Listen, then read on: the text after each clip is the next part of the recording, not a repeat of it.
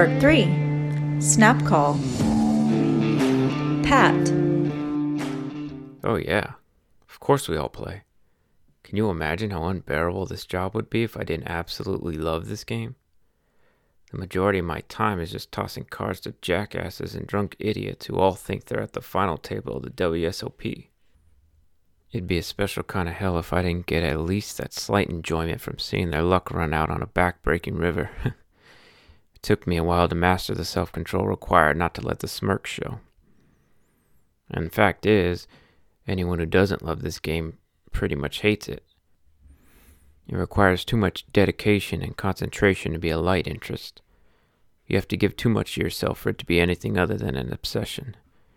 Yeah, I can't get enough of it. I usually run a shift here, change in the locker room, and then hit the tables right after, even if it's only for a quick hour. Am I good? I'm no Danny, that's clear. I win my share of hands. Spend enough time watching the sharks gobble up the fish and you'll learn some tricks. That's the thing about poker, though. And I'm not the first guy to say this, but what makes it so alluring, what makes guys like Danny able to live off less skilled players like me, is the simple fact that everyone thinks they can play. Can't really find a man at any of these tables that doesn't already think he's the next Ivy or Holtz. Either that or he thinks he could be a pro if he just studied a little more.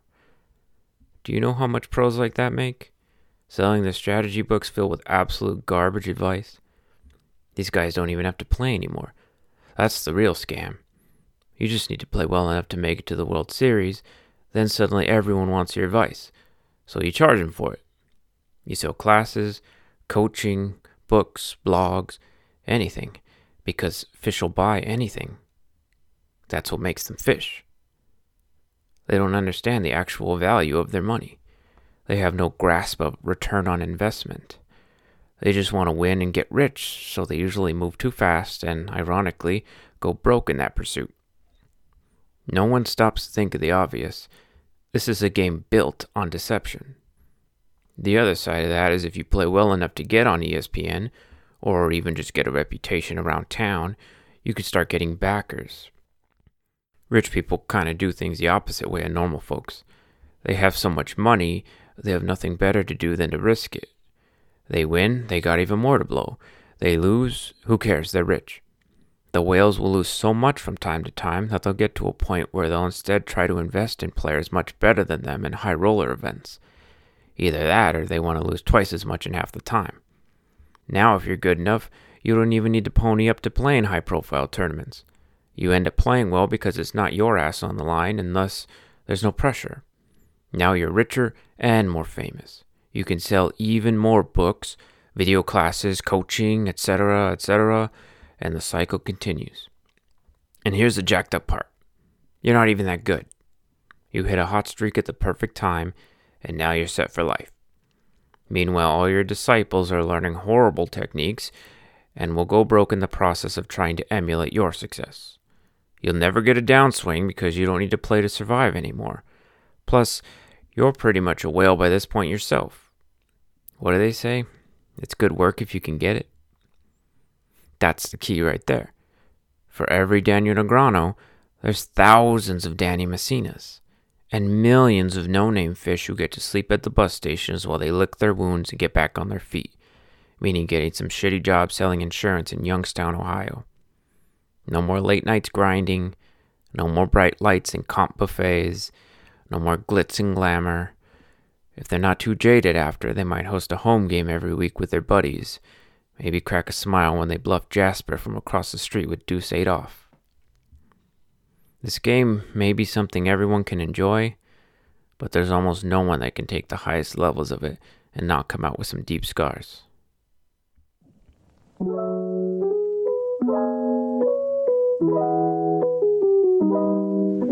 Liam.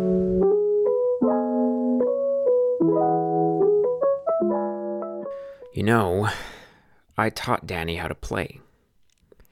He used to come over to my house when we were kids and spend whole weekends there.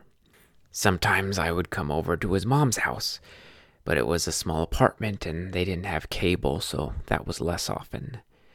One time, We were boys, so when we got together like that and knew we could stay up late and goof off, we got really annoying and just would try to see exactly how far we could get down my mother's nerves. At some point, we did something stupid, so she locked up the N64 in the cable box and we were asked out for 2 days. The only thing we had were the board games, which were all crappy and missing like 10% of the pieces. There was, however, a complete deck of cards. After the boredom got so bad that we almost started reading, I pulled out the deck, spread out all the board game pieces like chips, and I showed my little cousin the game of draw poker. At first, we played a simple version with an ante, then 5 cards, a street of betting, then a showdown. After he got the hang of that, we moved to an extra draw round, then some more streets, and finally, we made our way to Hold'em. I showed him some tricks and a little bit of what cards he would want to fold right away, the absolute basics of position, and he was hooked.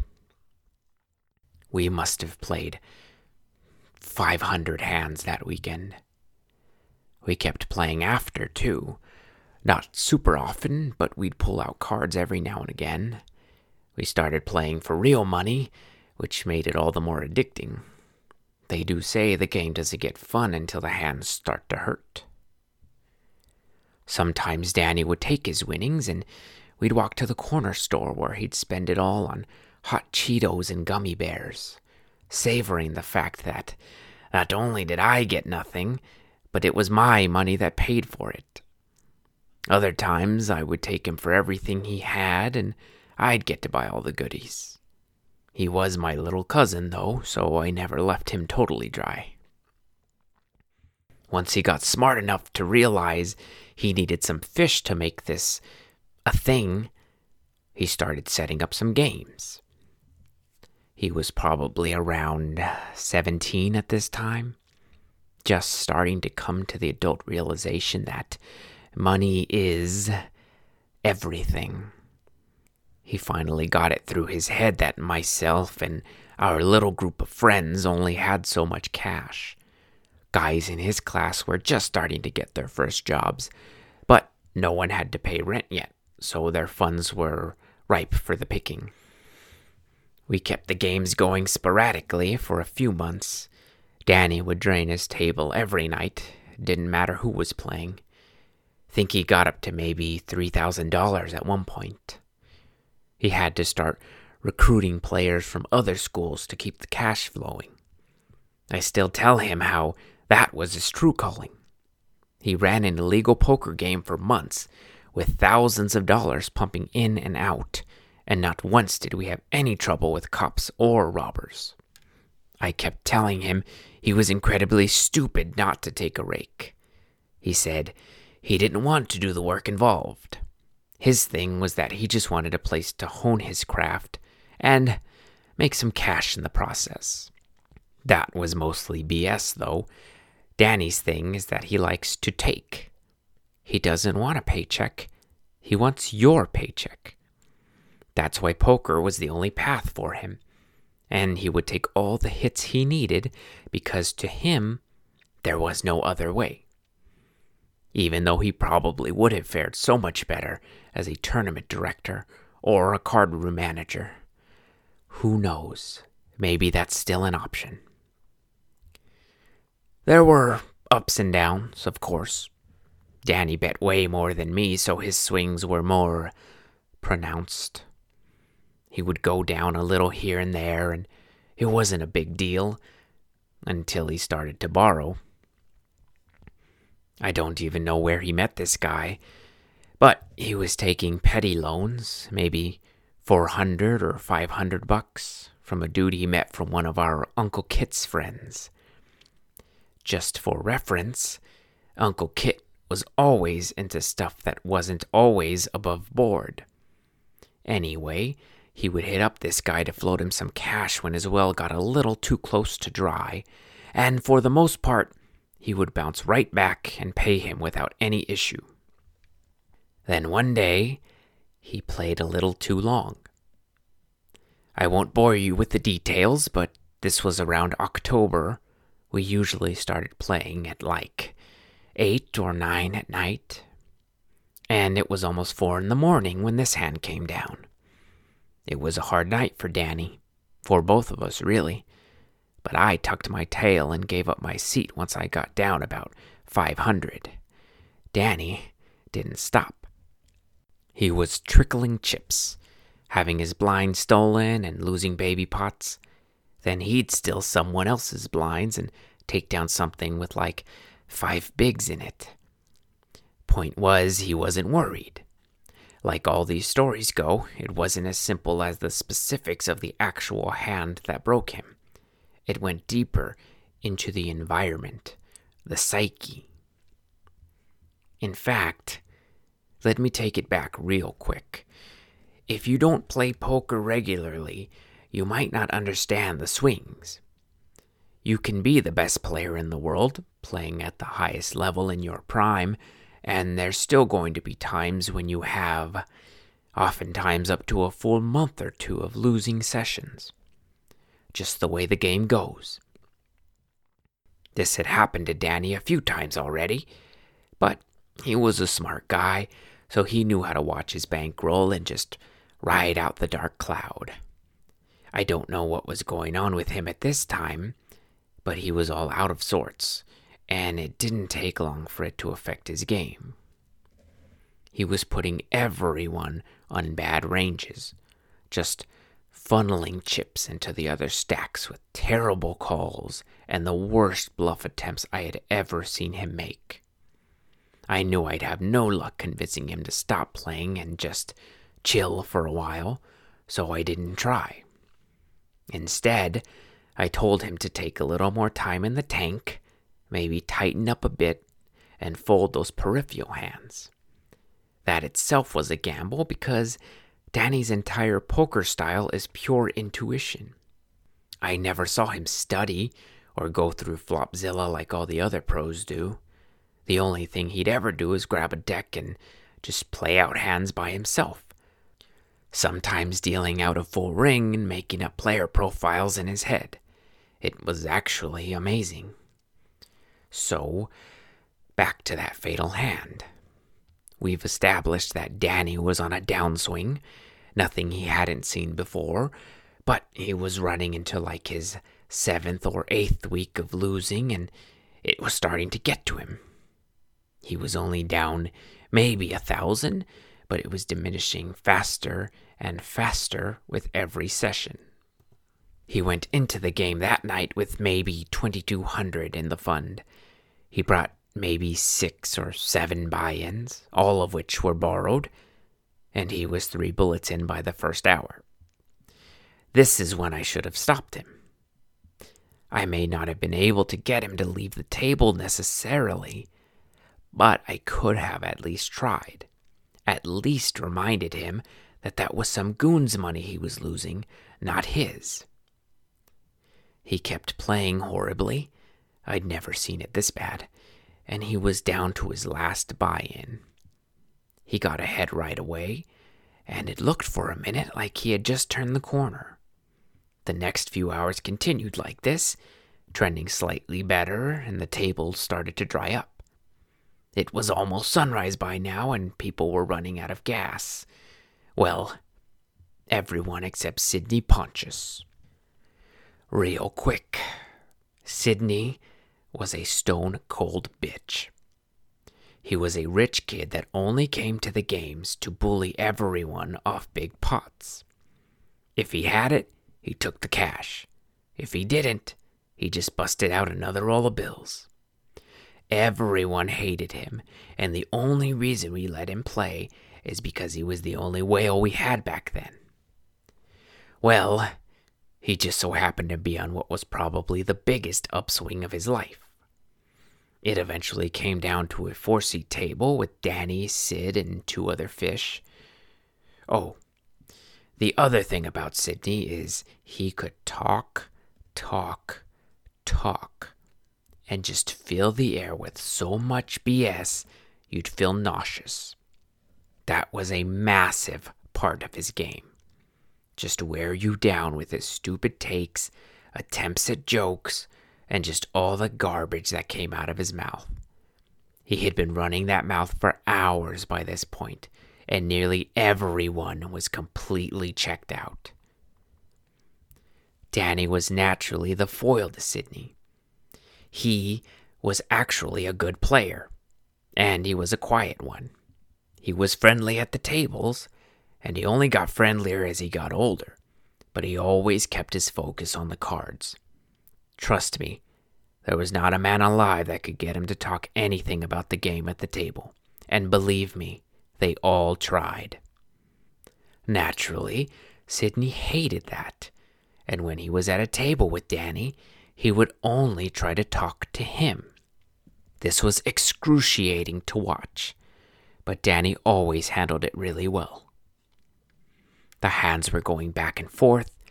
Danny was sane enough to fold against some of the more radical raises from Sid, but he knew he was still getting suckered in those early streets, so he started adjusting and building more aggressively toward the rivers.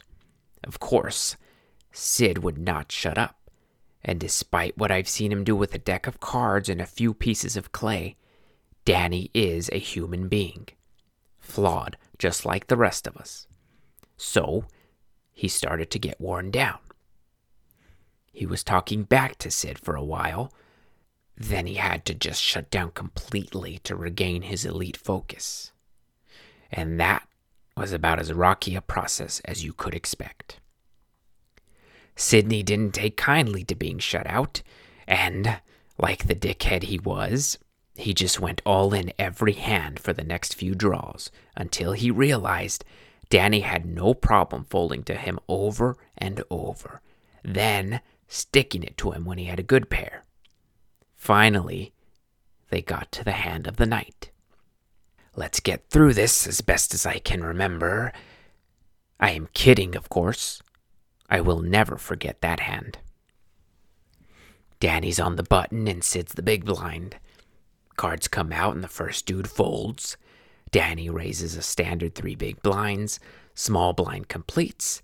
Then the action heads to Sid, who tanks for an annoying 30 seconds before raising 10 big blinds.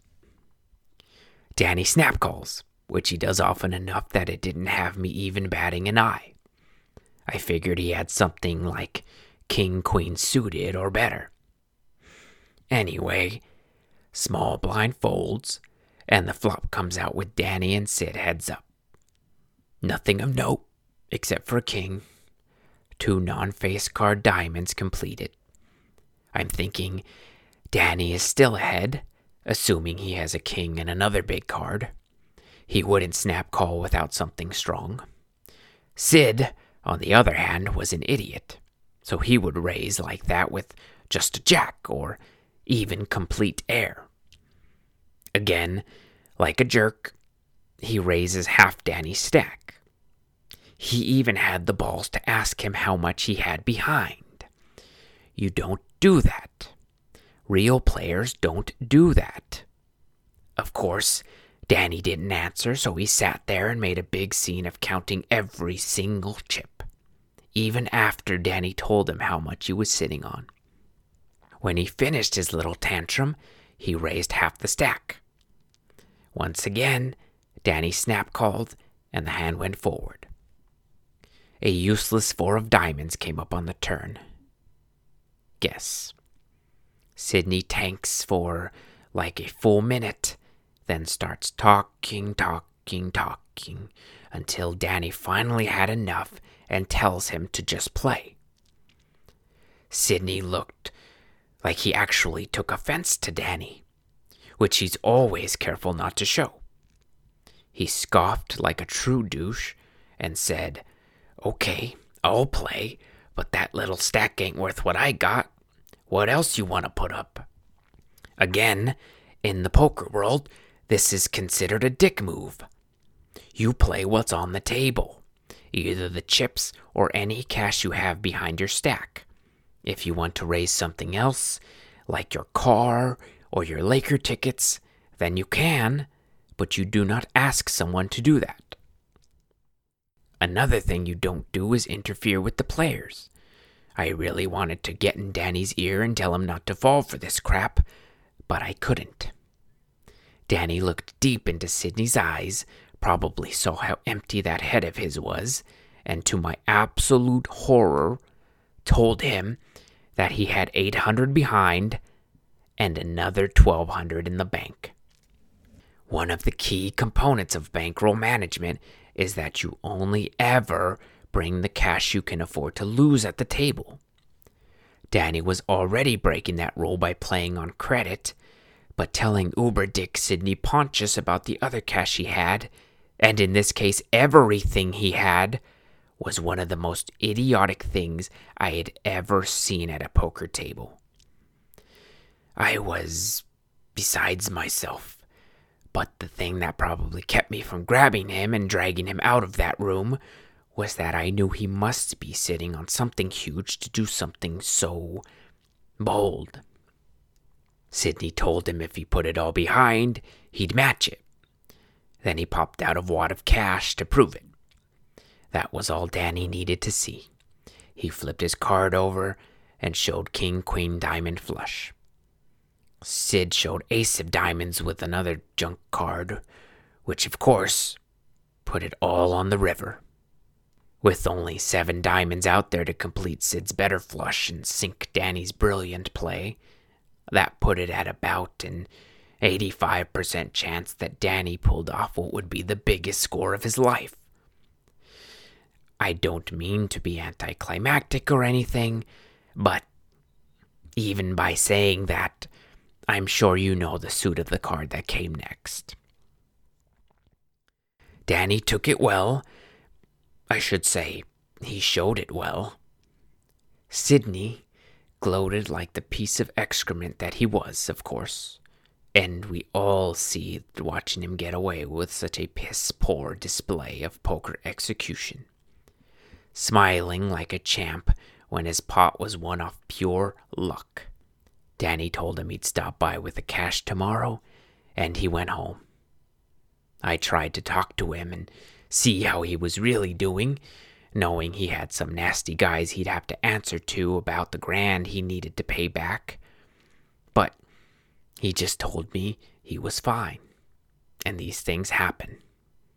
He said he played it perfectly, which he did, and the cards don't always fall for the good guy. That was Danny, not worried about the cash or the ass-kicking he might get for lack of it. All he cared about was the game. Sometimes, I swear he forgot there was even money involved in all this. Then, he kind of disappeared. He wouldn't answer my calls. He wasn't at my aunt's house. I didn't end up seeing him again until about 3 months later, when he had completed the whole grieving process. Naturally, his game was kaput, so he would have to find new tables, new fish. That didn't take him very long. He never told me what happened with the loan shark. When you know Danny, you're going to have to understand you're not going to see behind that curtain often. Doesn't matter how close you are to him. He's always in his own world, playing life like a single-player game.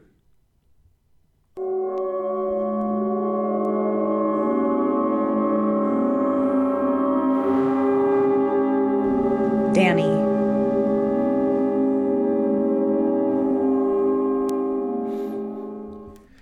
You can't be a poker player if you're not an ass. There's too many times that come up where you really have to gut people. If you stop to think about the guy's kids or whether he can make his mortgage or not, you won't last long. A shark will read that in you and make you feel like you should feel sorry for him. Then he'll turn around and take you for everything you have, and then some. Most players go broke, at least a few times. The game is so intuitive and there's so much money floating around. If you value money like a normal person, you won't make it on the grind.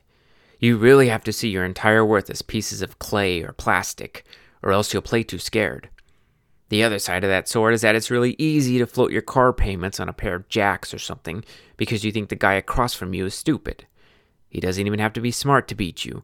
He could just be lucky at that very specific time. I went broke, well, what I considered broke back then. It was only 2000. The first time I lost someone else's cash was in credit I'd taken. Naturally, when you're taking credit to play cards, it ain't a bank that's lending it to you. And if it ain't a bank, it's probably someone who knows how to get their money back. When I couldn't pay him back, he had to do what loan sharks do. My saving grace was that my brother had lent me a few hundred to try to grind back up, and I was lucky enough to get close. The remaining 400 was considered even after this guy popped my shoulder out of the socket, then gave me one to the gut with the butt of a bat to be sure I knew this was a one-time only deal. Losing a killer hand on the river to Sidney goddamn Pontius hurts like hell, but feeling my humorous move outside the capsule where it was supposed to be was almost worse. That was the first time I lost to the point that I needed to stop playing to recover, which was a punishment in itself, but I deserved every bit of that anguish. I snap-called that whole hand like a true amateur. Like I was trying to tell everyone I was smarter than Pontius. Watch me dominate. I can see through this clown. See? You see, right? I'm smart, huh? Tell me I'm smart. Jesus. My mom told me she was sick that day. That was the first time she said the thing that was inside her. This was legit, like the stuff you hear about on TV and in movies. It had never gotten anywhere close to me at that point. I didn't even really know what it was. She told me when I stopped home to eat real quick. Just no build-up, here it is. She didn't say to sit down or ease into it too much. She just said the doctors are pretty sure she had it and it wasn't the best scenario. She told me not to worry and that I better find something to do tonight because she wasn't going to let me just sit home and be sad because of this news. She was intent on everything going on like normal. The actual worst part of losing that hand to Sidney, and all my cash along with it, was that I had to go home and face my mom. I was in a weird spot because I couldn't not go home.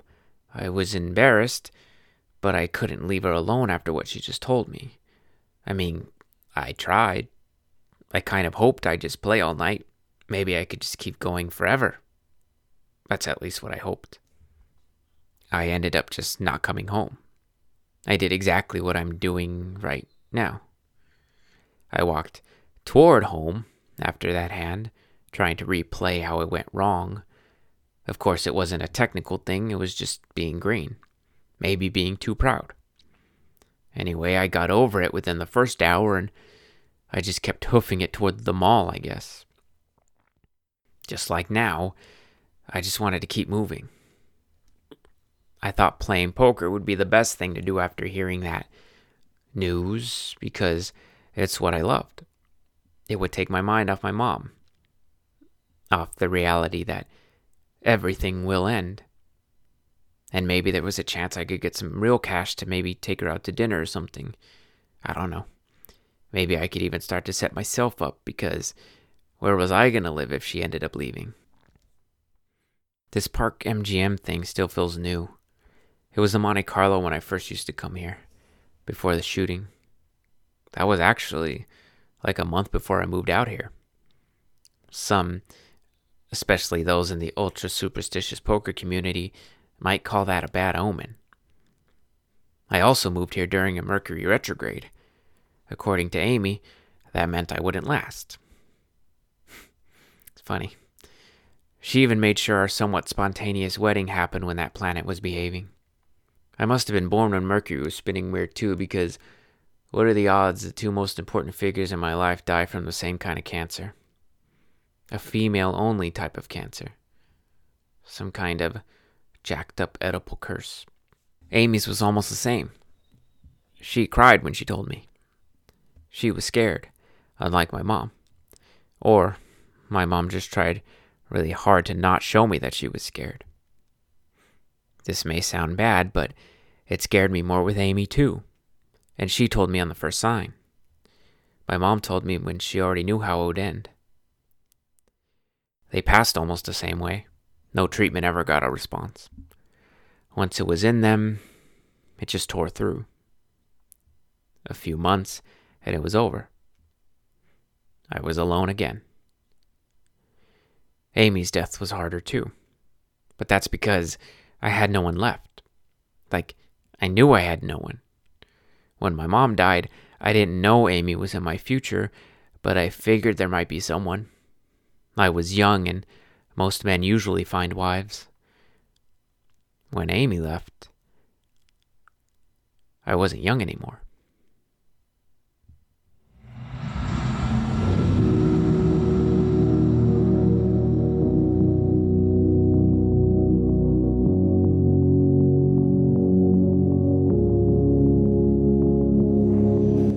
That was Snap Call, part 3 of the 5-part season finale of the Matsudenza Myths, Other People's Money. Make sure you're subscribed and you're liking and doing all that fun stuff, supporting, and also letting everybody know that they can always catch up and that there will still be 2 more new episodes coming. Also, my debut novel, Angie's Move, is available for purchase now, ebook and paperback on Amazon, so make sure you check that out. And once more, thank you so much for listening. We'll be back next Monday with part 4, Amy.